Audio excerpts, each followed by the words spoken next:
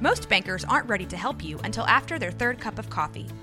But with Central National Bank's after-hours service, you don't have to wait for the bank lobby to open to get help. You can contact us from 6 to 8:30 in the morning or from 5 to 10 in the evening, and we'll connect you to a real, live, local person who can answer questions and fix problems 7 days a week. Bank different. Bank Central. Central National Bank. Member FDIC.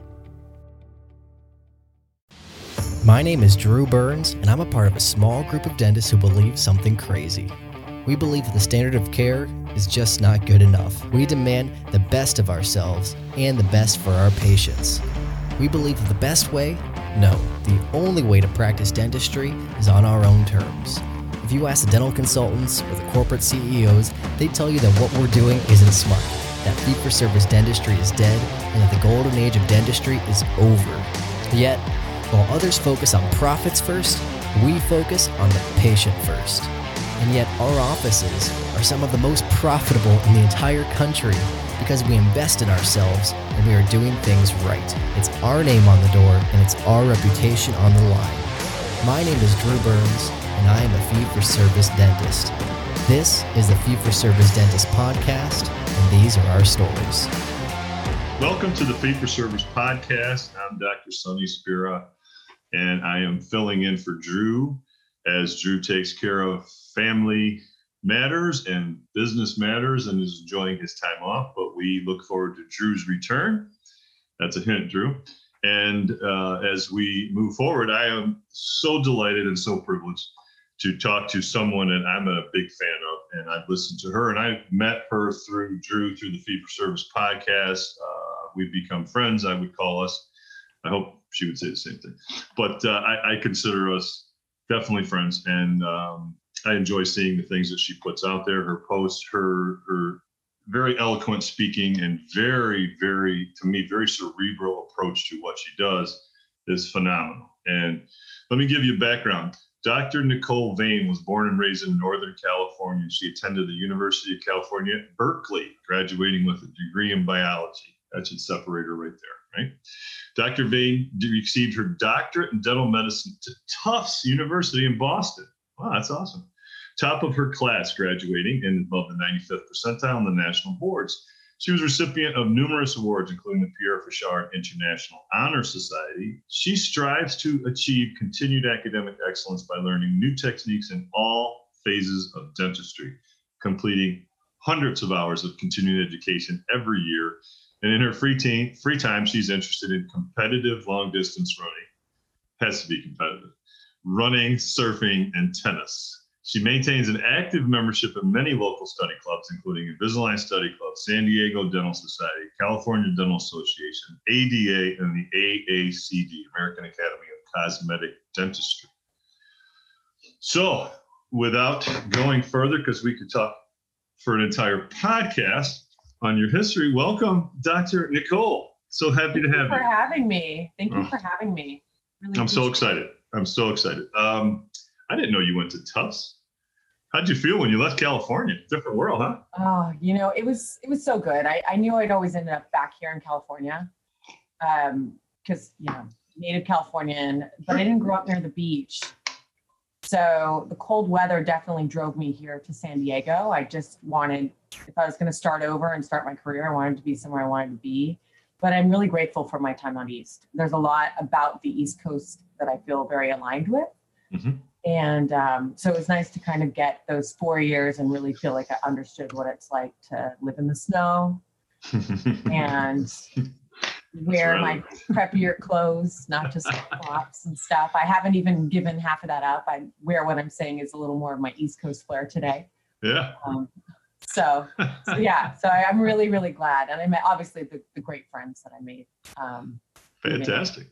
So you graduated Tufts in what year was it? 2003. 2003. Coming up on 20 years. That's nothing. Crazy. You're a baby. So 2003 you graduated. Then just let's get a little bit of your background. I want to spend about 10 or 15 minutes just so people can really get an understanding of where you came from, the phenomenal growth that you experienced when you got into your own private practice. Just give people a little what do they call it? An elevator ride kind of pitch. So just to give us a little background of yourself, please. Well, when I graduated, very different time than it is now. Mm-hmm. What we thought was high debt, mine was about $300,000. That's nothing now, nothing. Mm-hmm. And I graduated with a 2.8% loan interest rate. Back then, that was the fixed rate. I didn't have to negotiate it. So it was less of a debt burden than it is now. Still significant. Yeah, it really was. It still is. I haven't paid it all off. But I came out to San Diego and my goal was to find a mentor and to work with someone, get my feet wet. I was really confident coming out of school. I'd actually say cocky. And, it's ironic that all this continuing ed 20 years later, I'm the most humble dentist with my daily practice, in that you see all the stuff that goes on, not just with your own work, but with others, the longer you're around. So, but I was very cocky coming out. So I was looking to just get out, produce. I didn't want to do an AEGD or a GPR. Mm-hmm. And I think if I graduated today, I would, just to learn more. So got out looking just to wherever I could work. And I joke with Drew, I was a dental whore. I would literally work anywhere all day. There's something to be learned from every practice. That's true. So I ended up at, some PPO mill practices, not corporate dentistry. That wasn't really a big thing when I got out. And I ended up in 2 long-term associateships that I was hoping would be partnerships. One that was fee-for-service in La Jolla, very wealthy clientele, which is a struggle when you're first out of school to learn the verbiage and all that. And turned out not being a good fit because I didn't know what I didn't know. I didn't know how to talk to people about big cases. I really looked up to the dentist that I worked for. And ironically, I thought she was so old and she's my age, like now was her age then. So I thought, oh my God, she's 15 years older. Oh, she knows so much. And it was just funny because I don't feel like an old lady. But no, you're not. Don't. But it was who are you talking to? You're not an old lady. There was a lot I learned about what I didn't want to do also. Sure. I wasn't a very organized leader. So I ended up in this family practice, stayed there almost 10 years. Long-term associate again, built myself from 1 day to 5 days thinking I'd buy in. And I'm so glad that fell apart because it wasn't a good mentorship. It wouldn't have been a practice I wanted to buy, knowing what I know now. And God has a plan where things just work out beautifully, where you take away the good from everything. And so after that point, I just started looking, and it took me 3 years to find a practice that I could buy. Really competitive area out here where practices go. Even poor practices that aren't good financials will go, with a bidding war. So ended up in this startup practice across the street from the beach. That's what did it for me. I didn't want to do a startup. Always, again, wanted to have a 2-doctor partnership practice, collaborative. We cover for each other, helpful. Mm-hmm. And that's just not where I've ended up. So opened 6.5 years ago and expanded significantly. And as I shared on the previous podcast, just a lot of growing pains. Again, that mentorship I thought I had, I just really wasn't given some tools that I think would have been really helpful for me to come out of the gates, not only building a practice with growth trajectory that's great, but also like how to manage the financials and a team in a way that's really healthy so that you're not constantly on this scary treadmill. Let me ask you a question. Okay. You brought up a couple of points that I want to expand a little bit upon, or like Drew talks about. Let's unravel that a little bit. Yes. Yeah. I love the way he says it. Drew, I still love you, brother. When you said you went into the mentorship in the high-end wealthy area in La Jolla, let's talk about that for a second. Okay. How did the mentorship work? Did you spend time outside of the office talking about things? Did you spend lunchtimes going? How did it truly happen, or was it just osmosis? Like, I'm here, I'm overhearing her talk. How did the mentorship experience for you? How did that work? And then how would you do it differently? The future of fee-for-service dentistry is based in membership patients. If you need help starting your membership plan, or if your plan is too big for your team to manage, visit dentalmembershipdirect.com to set up your free membership growth solution demo with our team.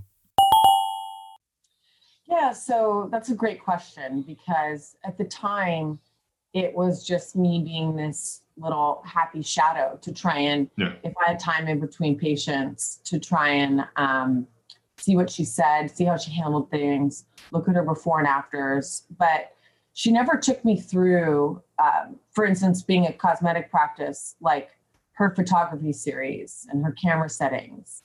It was just like, I'd watch her taking pictures. And then when I'd ask more, she's who turned me on to I took the full Hornbrook continuum back in 2005. So it was, you go out at the time for several days at a time, and you take a full arch, occlusion, photography, treatment planning. It was pre the whole spear spectrum too, but I really think Dr. Hornbrook's a phenomenal teacher. So I learned a lot of stuff there. I didn't have the cases, so then I would use the knowledge I gained at the course and watch her and how she did it, and then ask questions. So there was no structure. There's no structure, no hand holding. She's very lackadaisical dentist. It was her father's practice. So like I would have fillings on my schedule, and it would just say fillings, not tooth number, not surfaces, not here's an intro on the patient. With these really highly demanding fee-for-service patients, they don't have to be demanding. Hers were. There was no huddle. There was no handoff, no nothing. So you're kind of thrown in, and sometimes it's like, my goodness, this person's a phobic. They're crying in the chair. Is it because I'm new? What would she do differently? I wasn't given a lot of those tools, and I definitely would do that for someone that I brought in under me now if the tables were turned. I would do a lot more on calibration on how to treatment plan and how I talk to patients. That would definitely be something I would want to onboard someone with. And just giving them a good intro to the team and their dynamics.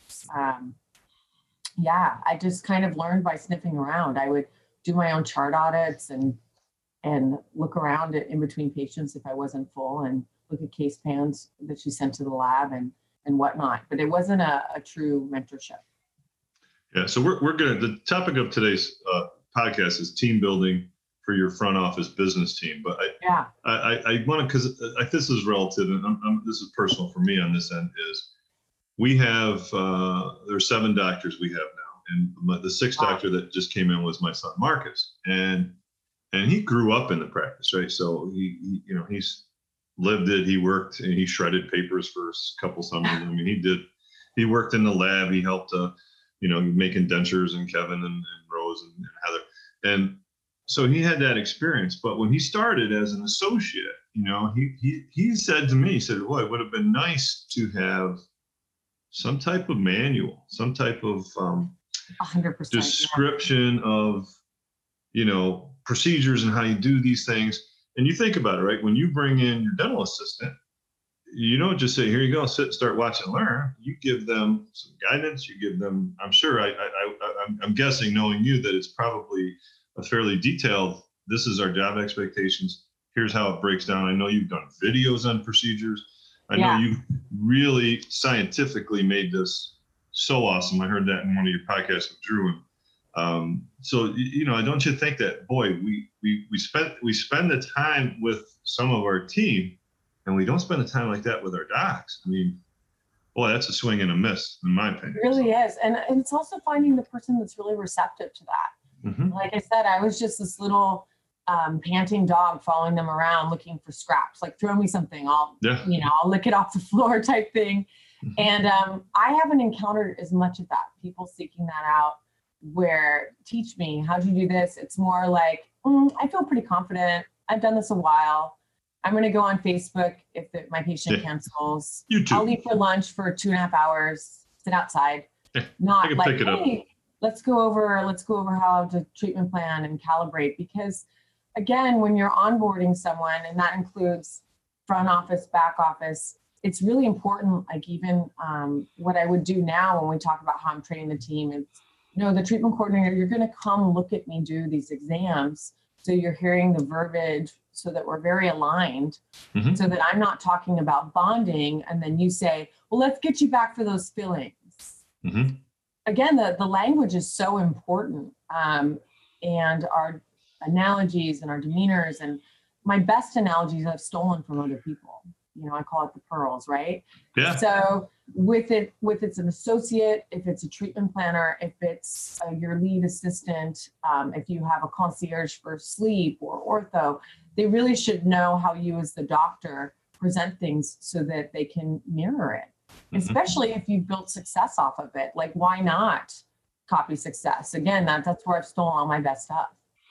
I look back in the first doc was my partner, Brian, and the amount of time that he spent at my house together doing things. I mean, the number of conversations that we talked about everything was immense. So we have a new doc in with us now, and I'm trying to make sure that I spend as much time with him as I can outside of the office, and just to get to know each other, just to talk. And like you said, the analogies and the things, like it's so often, it's not how do you prep an MOD?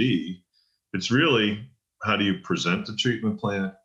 How do you answer the patient's questions and concerns? How do you address their needs? How do you personalize it for them? And how does it feel natural for you? Like I would say, okay, here's something that I feel comfortable saying. And I would say, okay, so you have this, we can do X, we can do Y, blah, blah, blah. And then he's going to incorporate that into his own verbatim or verbiage that's comfortable for him. But I think it does help align us, because with the number of docs and work in different offices, we want to make sure that we have a consistency in treatment planning and in delivery, so that whether you see doc 1 in office 2 or doc 3 in office 4, doesn't matter, it should be the same. So that takes a tremendous amount of work. And I think the result is, and I think what happens, and it's almost like I'm going to make an excuse for dentists, is you get busy being busy. Yeah.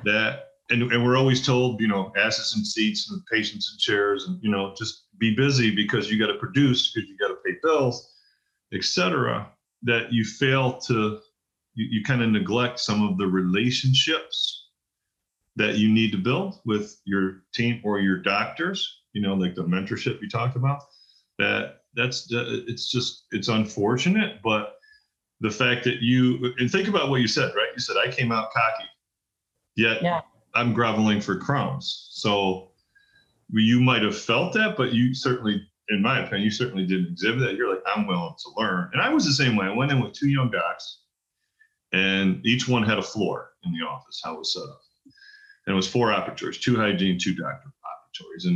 And I filled in, and I sort of worked around their schedules. I didn't often work with them, so I didn't get the opportunity to absorb that. We went to lunch one day a week, often to McDonald's on a Tuesday. And I was like, just sit back and listen, and it was, everything from how do you handle a root canal? How do you handle a mom who doesn't want you to use a curing light on their son's composite? And, it was a vast array. It wasn't the technique stuff, which, like you talked about, I took the horn. You want to learn all these different techniques, tools, and skill sets, but really it's the communication part that is just so vital. So it really is, and that's the hardest part in dentistry.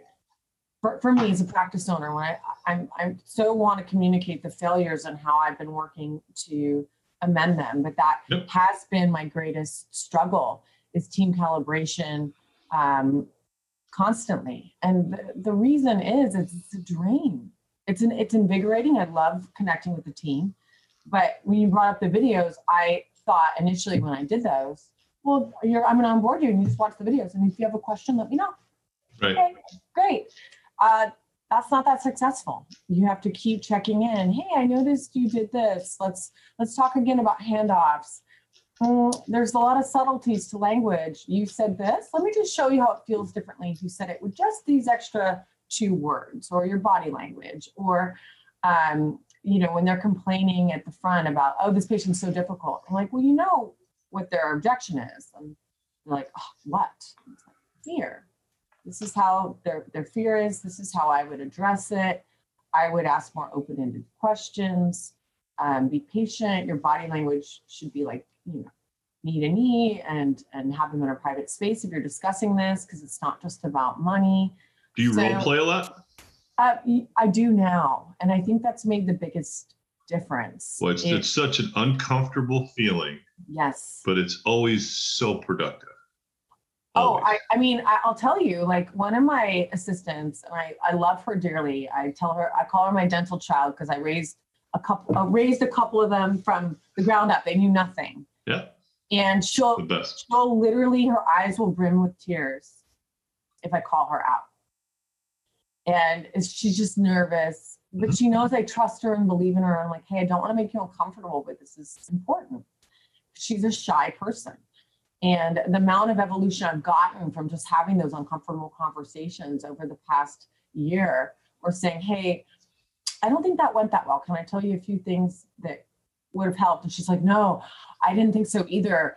I'm so sorry. I'm like, well, let's not focus on apologies. Let's just focus on what we can take away from it. Next time, let's do that. So that's been really helpful in grooming the team. I was telling Drew on the last time we spoke that COVID was a big blessing for me, a time to unplug from the practice and focus on it for the first time, where you're not just completely heads deep in dentistry all day. Yeah, you're not working in your practice, you're working on your practice. And there's so many dentists I look up to, you being one.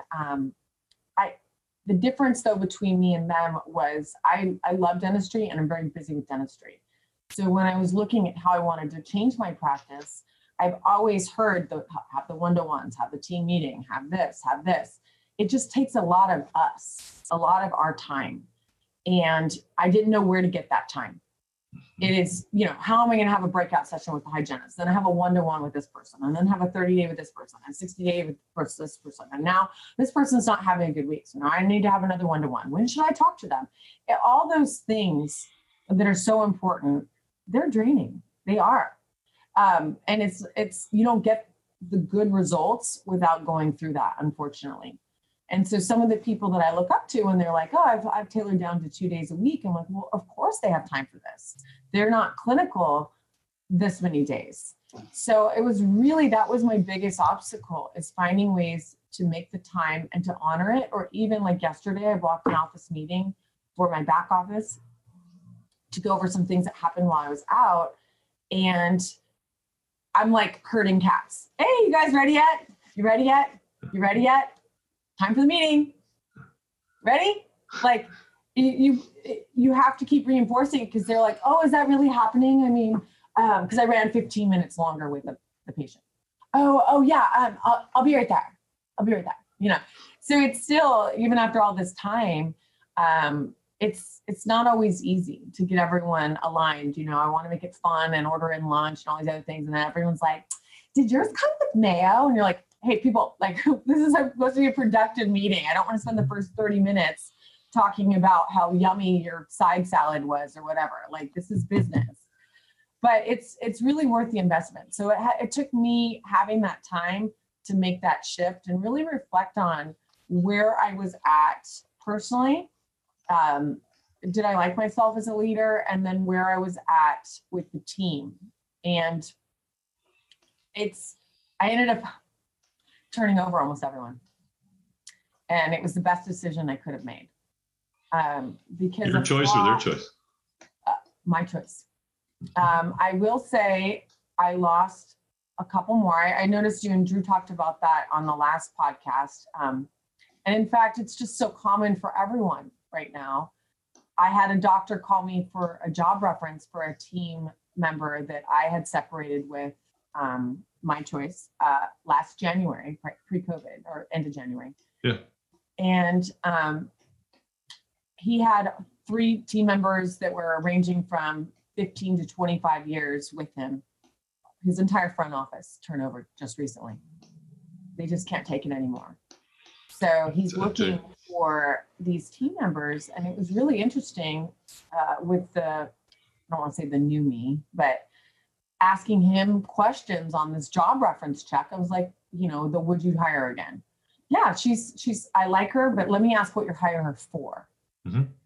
Will she be supervised? And he's like, why? Does she need supervision? Are you fee for service? Do you bill in or out of network? She can thrive in this environment. I would not put her in this chair. And he was like, oh, wow. It's like, you're going to need someone checking over this, but she can definitely do the task. She just makes there's a lot of oversight. So if it's detail oriented. And it was interesting just to talk about this person because I like people and I want to be liked. And that's a flaw that a lot of us have. The problem is that was my hiring. And when you're talking about taking people to lunch, all the time I spent with previous associates or interviewing was just me seeing how much I liked them. Mm-hmm. And that doesn't get you a good relationship working wise. Because ultimately, even the people I have parted with, I liked them all. Not in the past 7 years, there's not all I liked as much on exit, but there are, we fall in love with people and it needs to be a more intense diving in of the relationship. Like if you're dating, it's like, do you want kids? Do you want to stay in this state? Do you want to move? How do you view your finances? What's your religious background? Mm-hmm. You can't just say like, oh, well, he's Jewish and I'm Catholic, but it's all good. Like, I'm totally good with him being Jewish. It's like, well, are you going to celebrate Hanukkah? What if he wants to not do Christmas? Like, how are you going to have kids? You have to have the hard conversations with people because that's what life is. The relationship will end if you're not aligned. And so that's what I've done differently this time. You stuck your neck out on that recommendation because they'll tell you that you're really right. What we can say is what their job was and how long they worked here. So, I'm glad that you and the dentist had that personal connection on that employee. But you stuck your neck out there. So I did, but I didn't say anything bad. I did say I would hire again. I just wouldn't hire her for a leadership role. So it is interesting. I think the more that we become comfortable in our own skin, the more we're able to talk in terms of redefining the question. And you do that. I think that with patients, the one joke to one patient was like, hey, when I get done with this, will I be able to play the piano? And I was like, yeah, of course you can. And they're like, well, I couldn't play it before. So, so now when a person says something like that, I'm like, well, it leads me to ask them more questions in terms of trying to understand where their questions come from. So that's a great technique. That's fantastic. Well, and it's been really being honest with people on the interview. We all have all had it. Now in certain areas, it's just as desperate as it was before. Like you're like, I can't get anyone. I've been running an ad for forever. No, it's worse. Yeah. And so I would hire out of desperation. I need someone now. Hire a body. And it's just not good. It's not good for the practice. And the biggest distinction is even when talking about that previous employee, she would do well in just a standard PPO practice where they just get the benefit breakdown from eAssist or Trojan, a printout. They don't even want to look at it. They just want to see if they're active.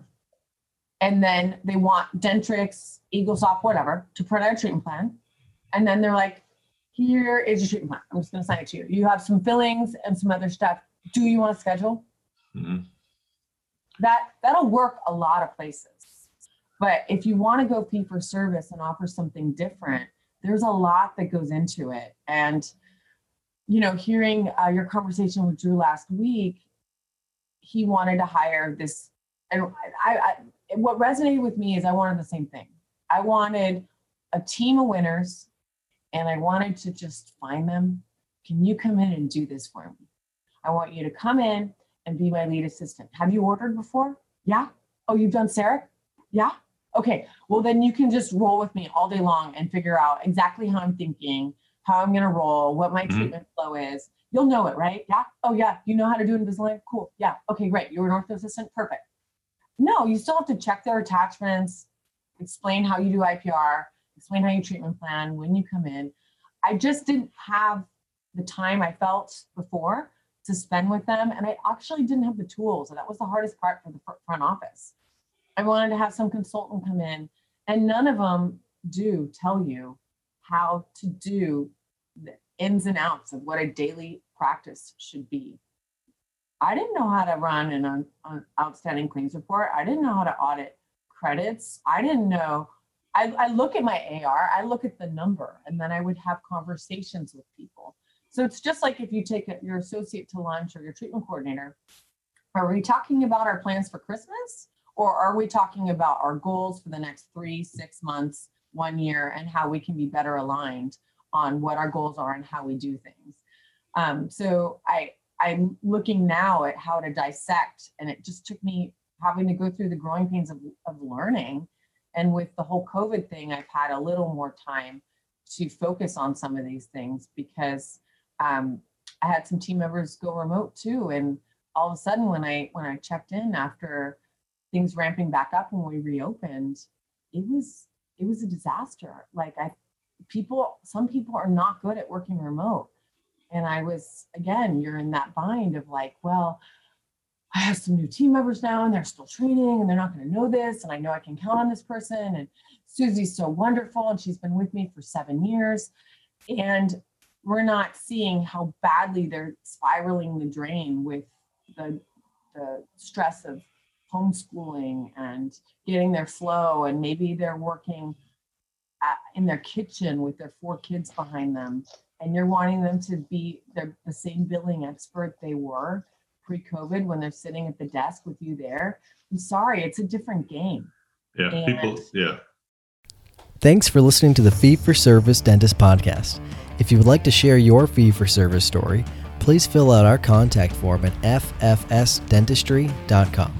Also, be sure to join our Fee for Service Dentistry Facebook group.